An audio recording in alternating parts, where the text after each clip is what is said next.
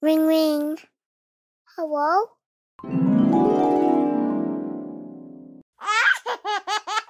People fighting, the only way to stop that.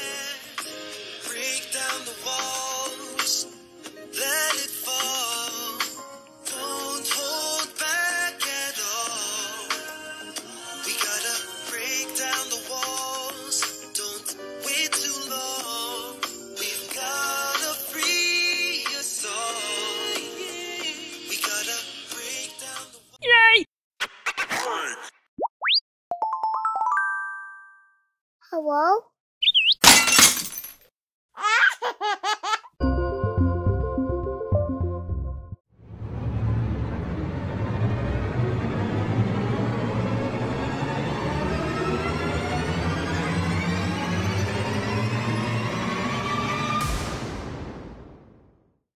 Warfare against Pope John Paul II, led by powerful members of his own hierarchy, including cardinals and bishops in Rome, in the U.S. and around the world, has broken into the open over the past 5 months.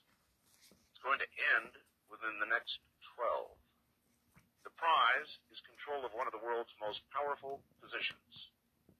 So predicts former Vatican insider and best-selling author Dr. Malachi Martin in his latest national bestseller, Windswept House. It's a double-day book, already recognized as, quote, one of the most powerful books of the decade, end quote. As in his earlier bestsellers, Vatican and the Final Conclave, Father Martin again draws aside the thick veil of secrecy that surrounds the world's oldest political power and vast financial empire known as the Vatican. This time he unveils a deadly global war, a winner-take-all campaign aimed at the target of targets, control of the power cockpit of the world, a war for control of the papacy itself as a nerve center of the only up-and-running, self-sustaining, worldwide governing structure. And this evening, I think what I'm going to do is let Dr. Martin speak for himself. But before he does, Doctor, welcome to the program. How would you prefer to be addressed? Malachi, Dr. Martin, Father Martin? I think under the circumstance, seeing that I'm known to you and you're known to me and your listeners, I think I'd better be called Malachi Martin. Everybody knows I am a Roman Catholic priest, a practicing one, and that I have several doctorates. And let's not emphasize either aspect. Just call me by my name, Malachi Martin. Malachi, welcome to the show. Thank you very much, Art. It's such a pleasure and an honor. And it is to have you as well. Let me tell you, after the last program we did, Yeah. I don't want to say all hell broke loose. I guess Yes, that would be in context all right, but I know what you mean. It's making the wrong impression. It may. Might we have you, for the audience, describe your own background? Yes, my own background is this, that I was born 76 years ago in a remote corner of Kerry, Ireland, on the Atlantic, in a stone house. And I was educated in Dublin, and then I entered the Jesuit order. I became a Jesuit in 1939 on the eve of the war, and I was a Jesuit until 1964.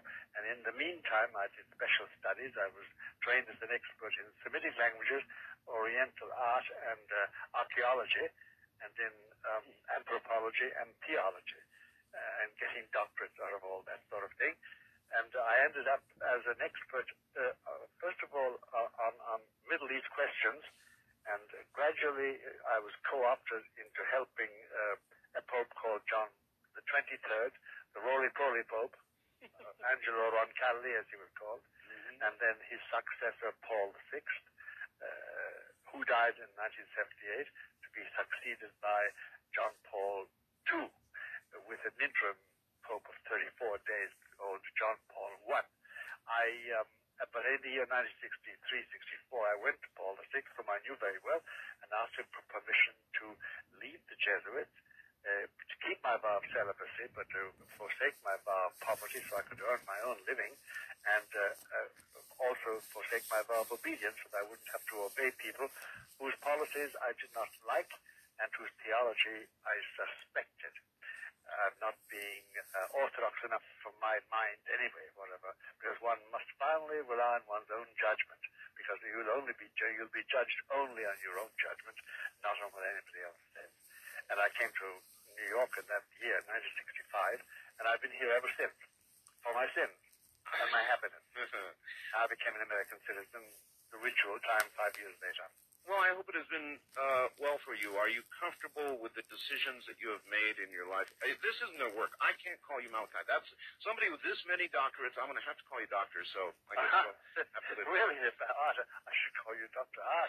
No. No doctorates. Anyway, doctor, are you pleased with the decisions that you have made in your life? Would you change any? No. Life has been good to me. God has been good to me. No, I would not. I would leave it as it is. I might change a little thing here. You know, when you look at the old machine, you change a nut and put a little oil into this crank and polish up that little flywheel. But the overall machinery has served its purpose, I think, in my human judgment.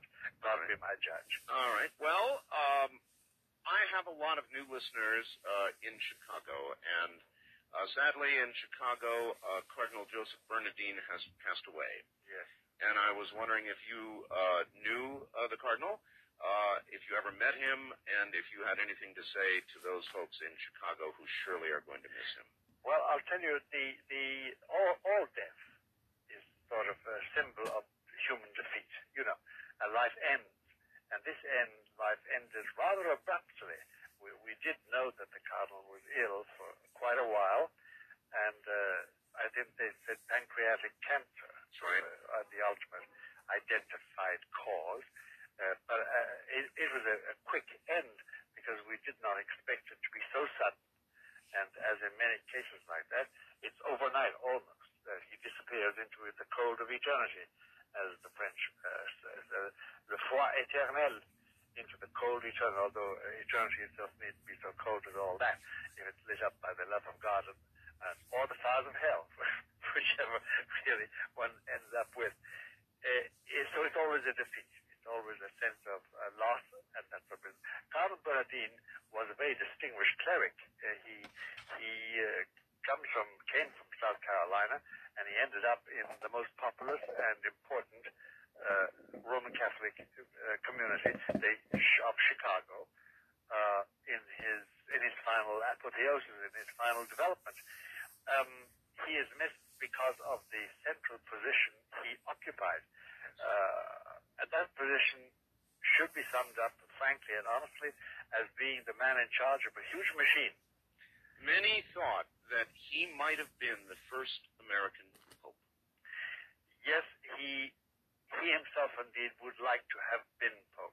And in the last big public statement of his, which amazed a lot of people, and which we'll describe briefly in a moment, he sounded a papal note. That was a press conference and declaration he held in a couple of weeks ago only, in which he proposed that Catholics should seek a new ground of unity, as he called it. And this was astounding, Art, because for Catholics, traditionally, since the time of the Emperor Constantine, the ground for unity has always been the papacy itself, their leader. And this time, Cardinal Bernardin was stepping out, and his fellow cardinals in the United States, especially Cardinal Law of Boston and O'Connor of New York, and the man in Philadelphia, the cardinal there, they disagreed with what he said because they recognized immediately the papal conclave character of that statement. What Bernardin was doing that day was stating what he thought the church should become. It was a papal speech. And I think that by that time he knew that he was doomed to die soon, but still in all he made a pitch for it because he did belong and was the leader of a faction amongst the cardinals, which is a very powerful faction. And that faction would rather diminish the importance of the papacy completely and make it much more an affair of a consensus amongst the great cardinals and bishops of the church. So that was his contribution to it, and it stirred a lot of ire in Rome, and it stirred a lot of controversy here. Now, then, as regards his achievement as such, one cannot say that Catholicism flourished during his reign as Cardinal Archbishop of Chicago. Only 1 out of every 6 Catholics goes to Mass in Chicago. How does that compare to the national number? That compares rather badly with the national number. It's not as bad as that. And then several churches were closed in his time.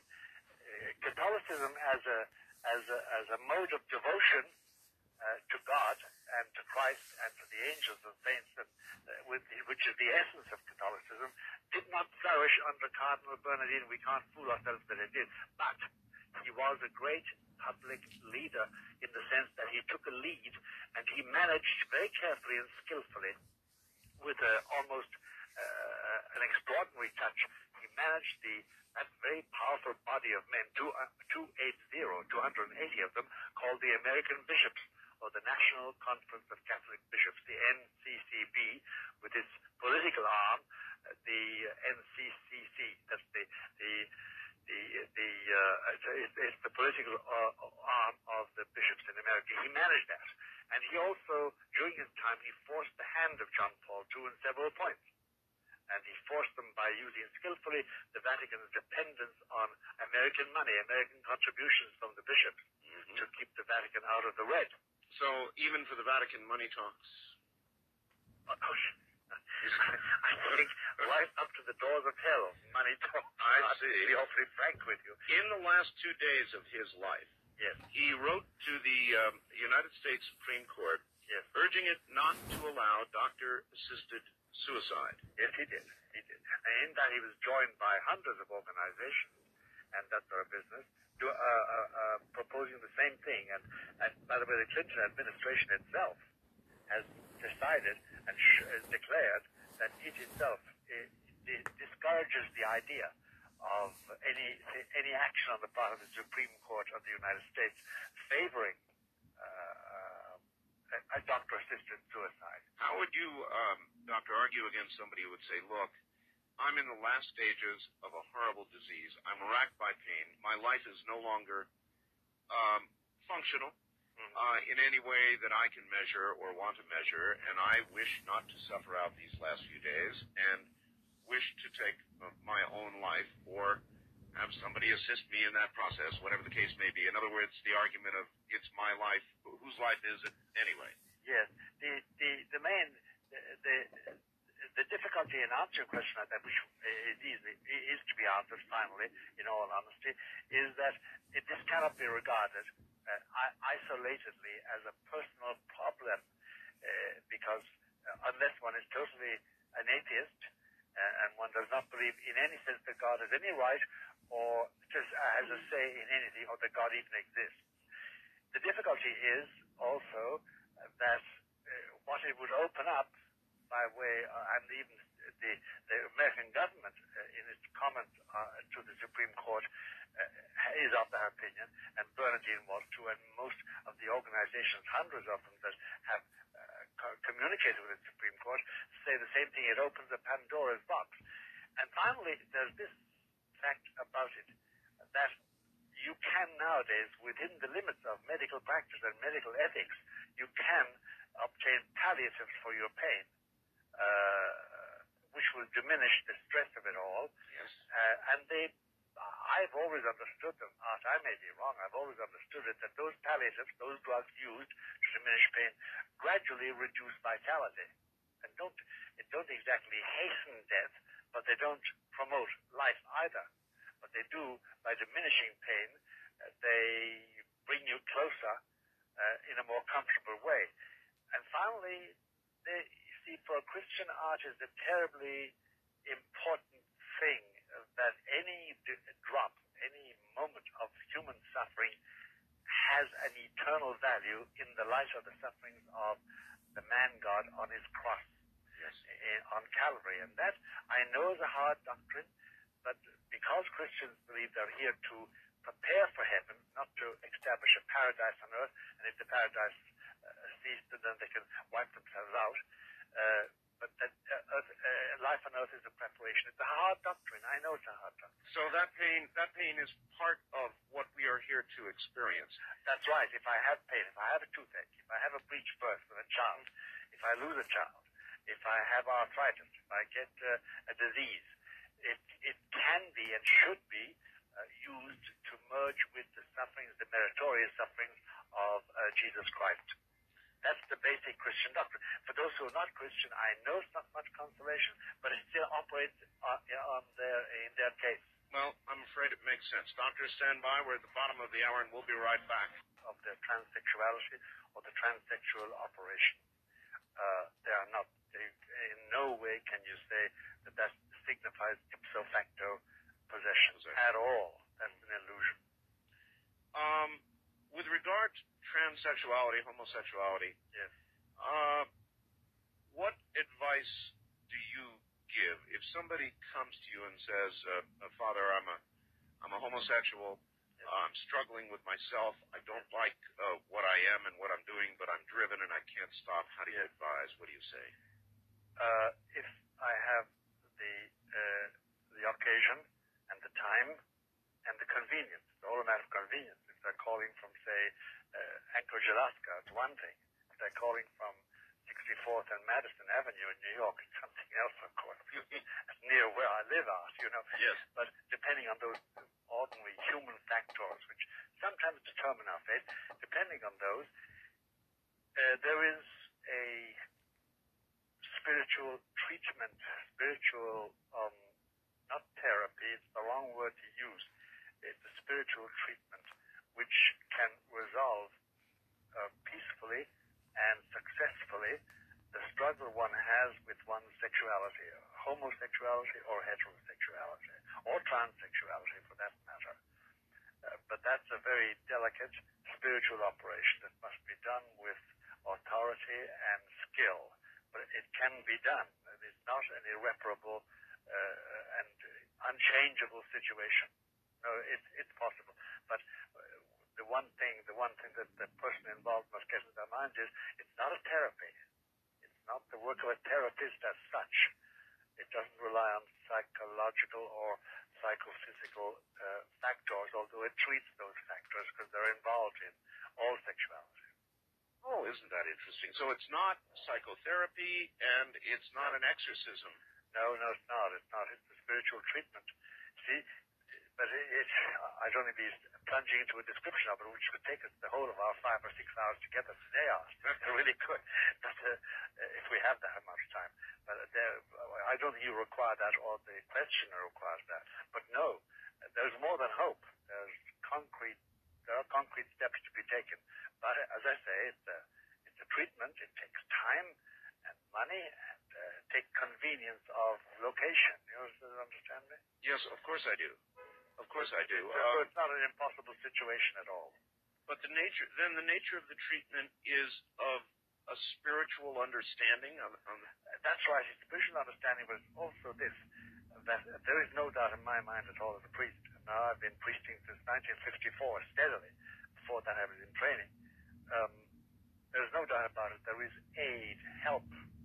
There is aid, succor, in the shape of what is called in Christian theology the grace of God, the special supernatural help which does repair any damage that our faculties have suffered through living. And our faculties do suffer, unfortunately. The way we live and what is done to us, I'm reared by, I say, a father who is a drug addict and a mother who is a lush, I'm going to be damaged. That's correct, yes. So, I mean, anything like that can be repaired, but the chief factor doing that is a special help from God called grace. It's supernatural. It's not a dimension. It's not something you put in your pocket. It's not something you measure. But, boy, is it powerful. All right. On to another question. On the last program, you said during the next 3.5 years or so, keep your eyes to the sky. Yes. That something, and Doctor, I must tell you, with the program I did last night, Yes. With so many other programs, Yes. with the remote viewers, all these different people, American natives, they're all saying roughly the same thing. Something's coming. Something big. Something's coming, but that sums it up, really. I mean, sums up our mentality. And, you know, if I could break into you, of course, that betrays my Irish blood. We Irish are always interrupting each other. Quite all right. To improve what the person is saying. If I could say this much to you, no matter what, along the entire spectrum of belief, from fuddy-duddy Roman Catholic priest like me, over to something radically different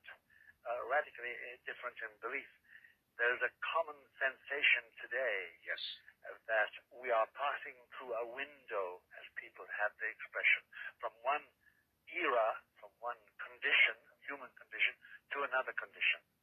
And out of our confusion and our squabbling and our impatience today and our fears, above all our fears are, because fear is a very dominant factor today in public and private life and personal life, that is due to the fact that we all sense, without being able to pin it down authoritatively, that we are indeed passing through a window of opportunity. A kind of quickening is going on. Yes, there is a thing going on, and it cannot be laughed at. I remember Freud in 1938 publishing a statement in Vienna. I followed it because my daddy was a doctor. I was a young man of 17, but I was engrossed in studies like this. And he's saying that, why is it, he said it at one of these psychoanalytic meetings that was held in Vienna, just pre-war Vienna. By that time, Vienna was under the grip of Hitler with the Anschluss and the Nazis. Why is it, he said, that the majority of you, addressing his fellow psychiatrists, are reporting that a vast majority of your patients are tortured by dreams of barbed wire and bloody bodies. Why? Why now?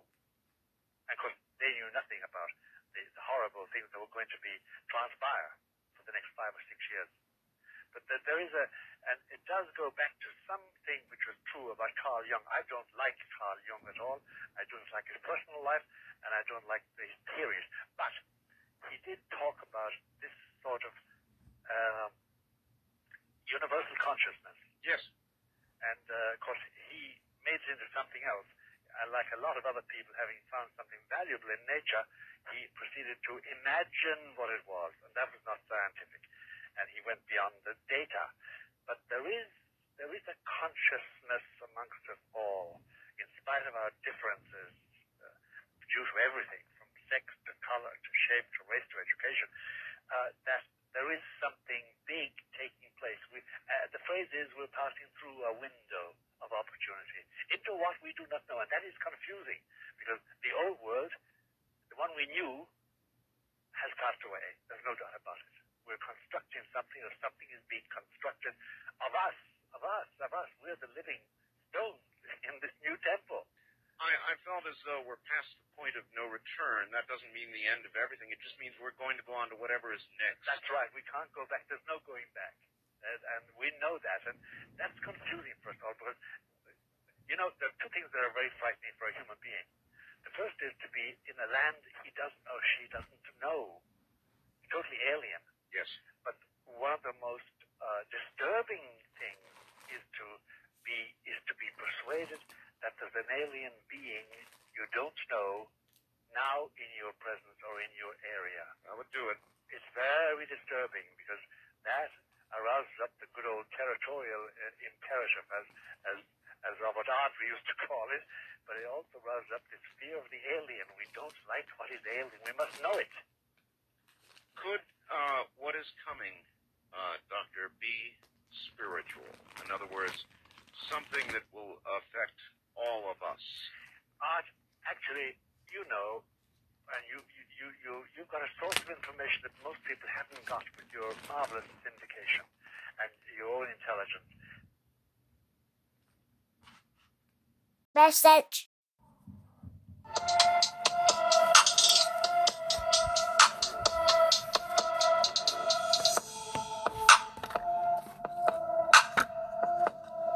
Anita Hill Maynard has been missing in Kansas City, Missouri since April 18, 2022.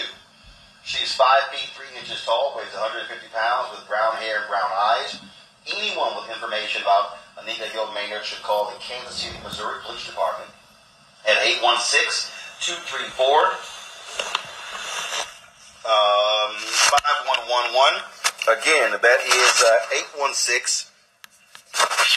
816-234-5111. So, again, Anika Hill Maynard has been missing since April 18th.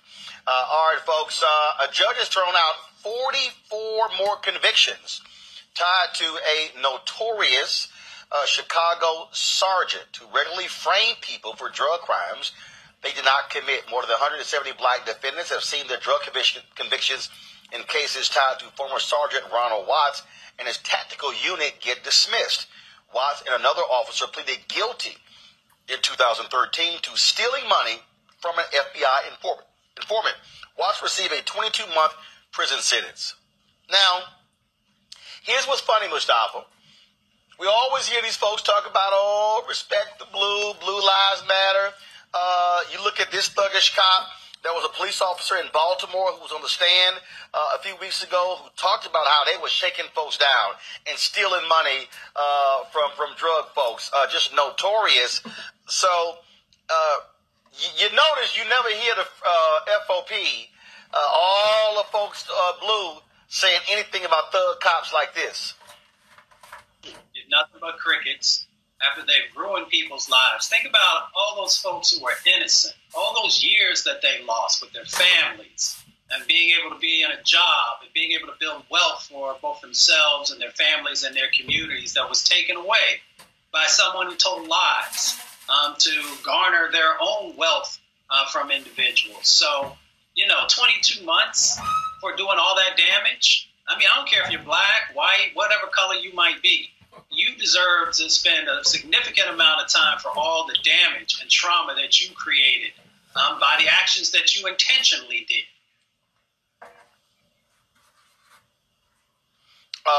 Lauren, again, when we hear these cases, all the people, that's an aberration.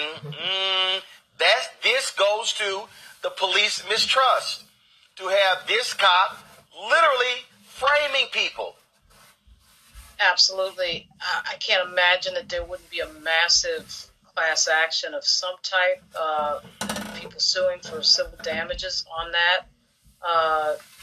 Probably going on for obviously over a decade or so. It is a really amazing thing what these states get away with and what some of these jurisdictions get away with regard to damaging an individual's life many years over and sometimes decades. We see a story, every few weeks of somebody who's been in jail wrongfully convicted. And then many of these states have set up situations where they are under no obligation to in any way make any of those people whole. And it is outrageous. And of course, many of those individuals are black men. And so somehow or another, they're able to get away with this. I have absolutely no idea how they're able to get away with it. They should be sued, the department should be sued, the city should be sued, and everybody else that was involved for damage. And those damages would be well into the millions. I'm sure DeMario can speak on this a lot better than I can, but it is outrageous. DeMario, it's crazy to read this story and see the kind of damage that this thug cop inflicted in his tactical unit inflicted on people. Yeah, and Sister Lauren, I'll tell you how they can continue to get away with it. Because, again, the Department of Justice allows it. As we talked about earlier and we talk about every week, the federal government is abrogating its responsibility to protect us from these type of police departments. And when I say these type of police departments, this is the model from around the country. Believe me, this is not an aberration. This is not a bad apple. The system is bad. It's a corrupt system. It's built out of slave catchers, and it rewards this type of behavior. It rewards and protects these type of officers. I see it each and every day. People having their lives destroyed. People being put in jail, losing their jobs on just complete BS. I would say something stronger, but I'm trying to be cool. And I want to say another thing. This is another example. I say this all the time. I'm a broken record on this. People say, oh, we need more black cops. We need more. It does not matter the color. It's not about color. It's about culture. And the culture of the police departments is corruption, discrimination, and racism. And most of the time, these black cops, they fall right into that culture. Either they start doing the same things as their white counterparts because they want to move up, or they're too weak to stop and fight hard against it and call these people out. This is a travesty. 22 months, that makes me sick to my stomach.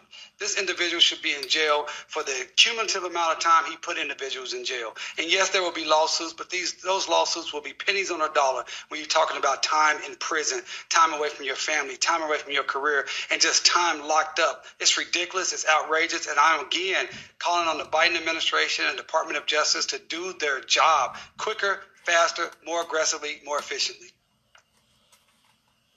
Folks, let's now go to Alabama, where a former Alabama prison officer has been indicted on federal charges of assaulting 3 inmates and then submitting a false statement after the incident. Lorenzo Mills is accused of hitting inmates with a wooden baton in October 2020. Mills is also charged with making false written statements. He is facing a statutory maximum sentence of 10 years in prison for each civil rights charge and 20 years in prison for the obstruction of justice offense. This is the thing here, DeMario. We often talk about law enforcement and police abuse. And we are seeing now, with Kristen Clark leading the Department of Justice Civil Rights Division, just so many cases of violence being committed against people by corrections officers. Yeah, again, I have a lot of experience in this, representing individuals who've been killed in jail or their families and beaten in jail, and also understanding it from a state level of funding. So I'll say here in Oklahoma, for example, you're talking about people in the jails who usually come from these small towns where they place these jails to prop up these small white towns, their economies, by putting these jails in there, putting black folks and poor folks in these prisons. And then you can just have a high school, basically 18 years old, 20 years old, and you become a prison guard in some of the worst locations in America. It's outrageous, and again, it's ridiculous. And the Department of Justice is doing some things, but they're not doing enough. I think last week the Department of Justice announced that they were finding that prison down in Mississippi, I think it's Parchman Prison, was going to say Parchman was a violation of civil rights. Well, it took them 3 years to make that determination when 3 years ago, 8 or 9 people got killed in a span of like 10 days. It should not take that long for the Department of Justice to come in and do a proper investigation and shut these prisons down. It should not take years and years and years. It should be much, much faster. They should ask for much more money. They need to more than double the staff at the Department of Justice, and they need to do what they can do, what the law allows them to do. I am dealing with them right now on some cases, asking them to do some things that I wish they just dragging their feet. I have a call tomorrow, in fact, on the issue where it's just been dragging their feet. So they need to move faster. People's lives are at risk. People's liberty are at risk, and it's destroying black people. Mustafa? I mean, the physical abuse that happens inside of prisons and jails is just, there's an epidemic that goes on. I've worked with some folks and I've talked to others, and we don't do enough about it. There are over 390,000 correctional officers across our country. Imagine that. And yet we only hear about a handful of these types of egregious actions that happen every year. And it's because of great attorneys like the one that we have on the panel and others who are willing to lean in and continue to push and fight.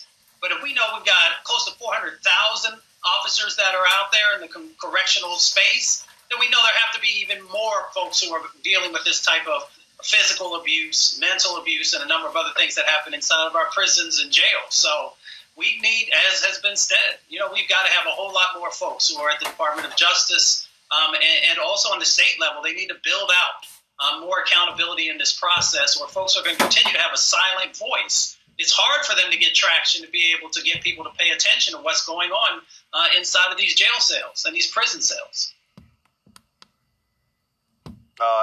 Indeed. And so part of the problem that we have is that there's this whole idea for a lot of these people that, look, they're inmates, who cares? They don't actually deserve to be treated with dignity. That's part of the problem, Lauren. Yeah, that's a huge part of the problem. I heard a lot about this as I was growing up because my father, in fact, was a CO at Rikers Island and the Brooklyn House of Detention. And his overtime put me through college. The stories he used to tell were fairly frightening, to say the least. He was a prison guard for 20 years, so it was what you would expect. I still cannot believe that from the time I was a little kid to right now that Rikers Island is still open. As was discussed earlier, the United States leads the world in the rate of incarceration. We have, over 2 million people who are in the system in some way, shape, or form. And this is all about money at the end of the day. Like most things that we can't get rid of, that we should get rid of on a moral level, it's all about money. Incarceration is about money. Putting those people through the system is about money.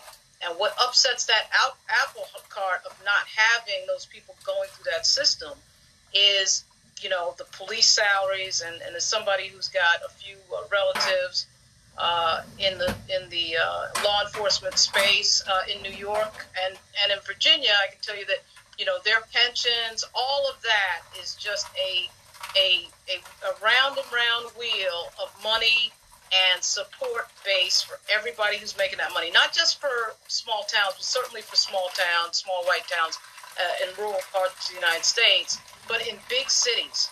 And this thing that we have with incarceration, how we haven't been hit as a country with some sort of international human rights violation from The Hague, I have absolutely no idea. Because we hear these stories all the time. We know they're going on. We know that there's nobody looking into it. We know DOJ is not looking into it.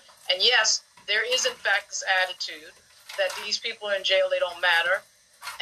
But see, if we were talking about some other country, Russia or China, we would be acting holier than thou. But we have a massive problem in the United States with how we think about people we incarcerate and the fact that this is all about cash. Lauren, that is so on point. Oh, sorry. Go ahead, bro. I'm sorry, brother. No, DeMar, go ahead. I was going to say, Lauren, you were so on point when you said, we talk about other countries. Everybody talking about, our democracy and human rights. America doesn't believe in human rights, particularly of black people. America doesn't believe in democracy, particularly for black people. And this is a great example of it. Right here in Oklahoma, we lock up more people, more women than any place else in the world in Oklahoma. And we do it each and every day. And again, it is all about money. And it's all about, when I say the DOJ can do more, here in Oklahoma City, Oklahoma County Jail is one of the most notorious. It's like a Rikers Island. 10, 12, 15, 20 people die there every year. I had a case where a client of mine, the prison guards set him up to get beat up by a rival gang, and they killed him. And once we dug into that case, we found that since 1995, the DOJ has been documenting the civil rights abuses in that jail, where the jails don't even lock, where they're eating, feces is backing up into the jail cells, where they're eating, they don't have a functional kitchen. They have to feed them out of just transports. It's ridiculous. And guess what? That's a jail. These people are not convicted. These people have just been charged with a crime. And guess what? Most of those people are there because they're poor. They can't pay the bail to get out of jail. So these individuals are being deprived of their civil rights. The Department of Justice has known this since 1995, yet they won't shut that jail down. That jail is still ongoing today. People are still dying in that jail today, just like Rikers Island. And it's a travesty. This is why I'm so hard on the Department of Justice and the federal government. It is the federal government that has to move in, utilize its awesome powers, stop sending, well, I'm going to say stop sending. If you can send billions of dollars to Ukraine, and you can jump to the forefront to protect Ukraine, well, damn it, we need you to spend billions of dollars on our communities right here because you're the one destroying them. Jump to the forefront for our people because we built this country and we deserve it, and we're taxpayers today. That's my position. All right, folks, let's talk about this case out of California where the ACLU of Northern California, they are filing a lawsuit against the Oakland Unified School District, claiming the district's new school closure plan disproportionately discriminates against black and brown students. The school board intends to close 7 schools and merge 2 others. At least at 4 of those schools, the population is over 50% black. The ACLU says the plan will harm black students with special needs and violates black students' fundamental right to equal educational opportunity under the California Constitution and discriminates based upon race. And so we'll see what happens with that particular story. All right, folks, in today's In Memoriam, longtime saxophonist for Earth, Wind & Fire, Andrew Woolfolk, has passed away. He was one of the original members of Earth, Wind & Fire through their historic run. The veteran musician who joined Earth, Wind & Fire in 1972 passed away Sunday after battling a long illness. He was with Earth, Wind & Fire through their most formative and influential years in music and contributed to some of their biggest hits, including September. Andrew Woolfolk is an ancestor at the age of 71. All right, folks, when we come back, we will have our marketplace segment where we focus on black businesses, a black undergarment company. Oh, y'all wear underwear. Might as well support a black-owned company that makes the undergarments. We'll talk to them next. You're watching Roland Martin Unfiltered right here on the Black Star Network.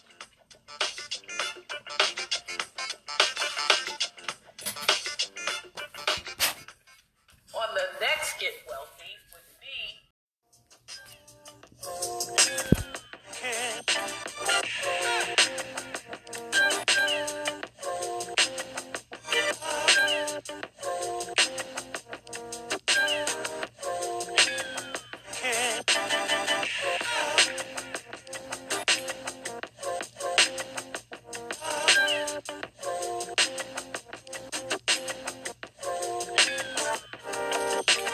First of all, it's impossible.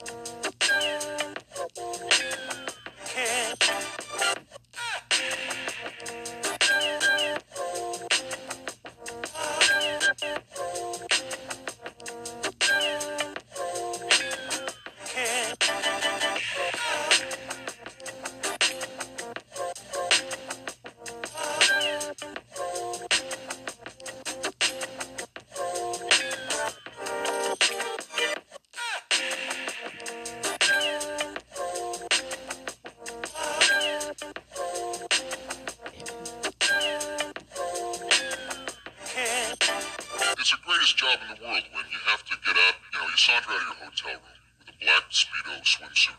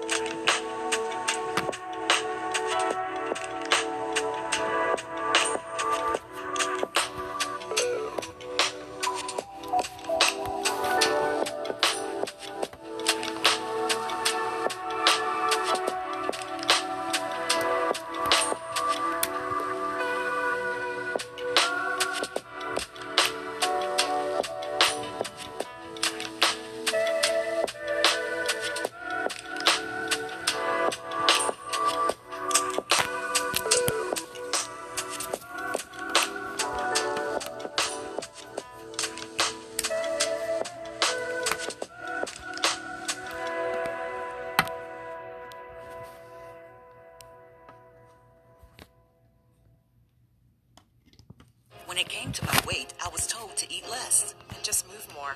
But the weight always came back. That's because there's a science to obesity.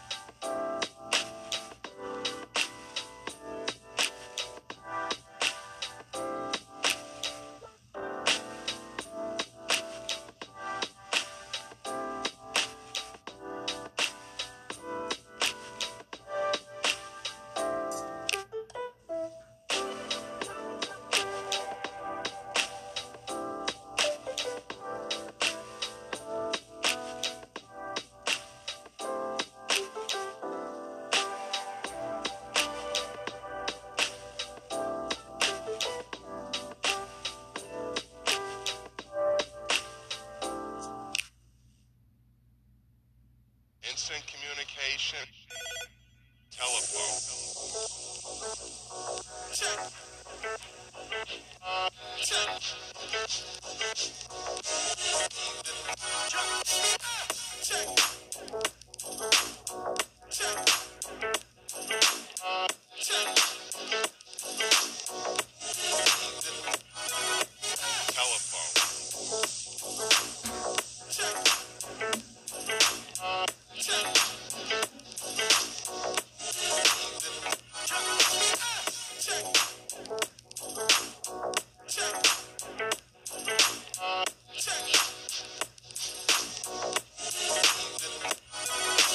Instant communication. Telephone.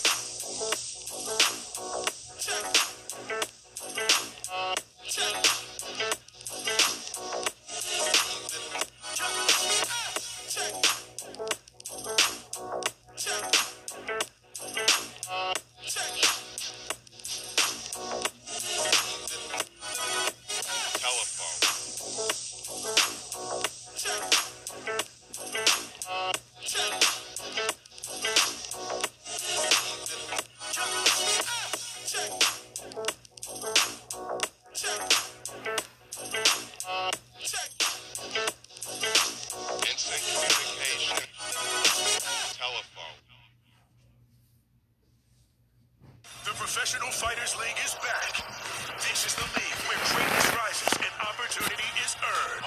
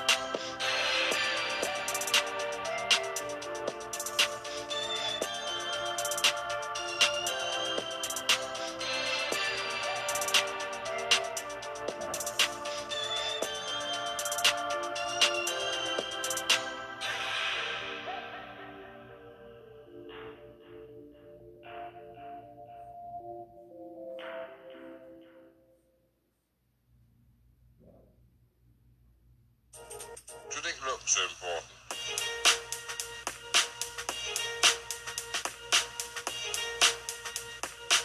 No, I don't think so.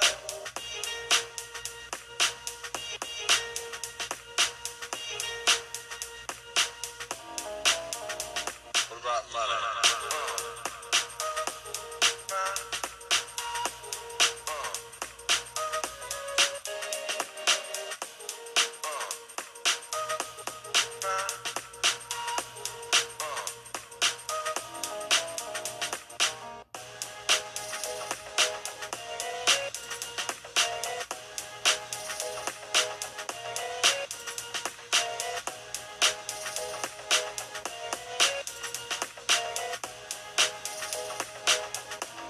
Do you think looks important?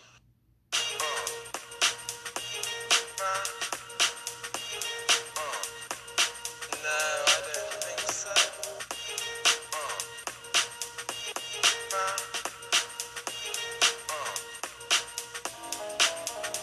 What about money?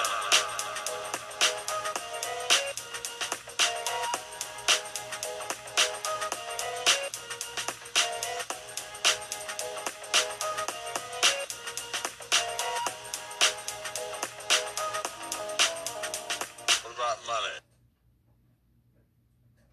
How good does a shrimp from a chicken place have to be to become the almost #1 best-selling shrimp in America? Popeye is kind of good. So give it a try today with our shrimp tackle box for only $6.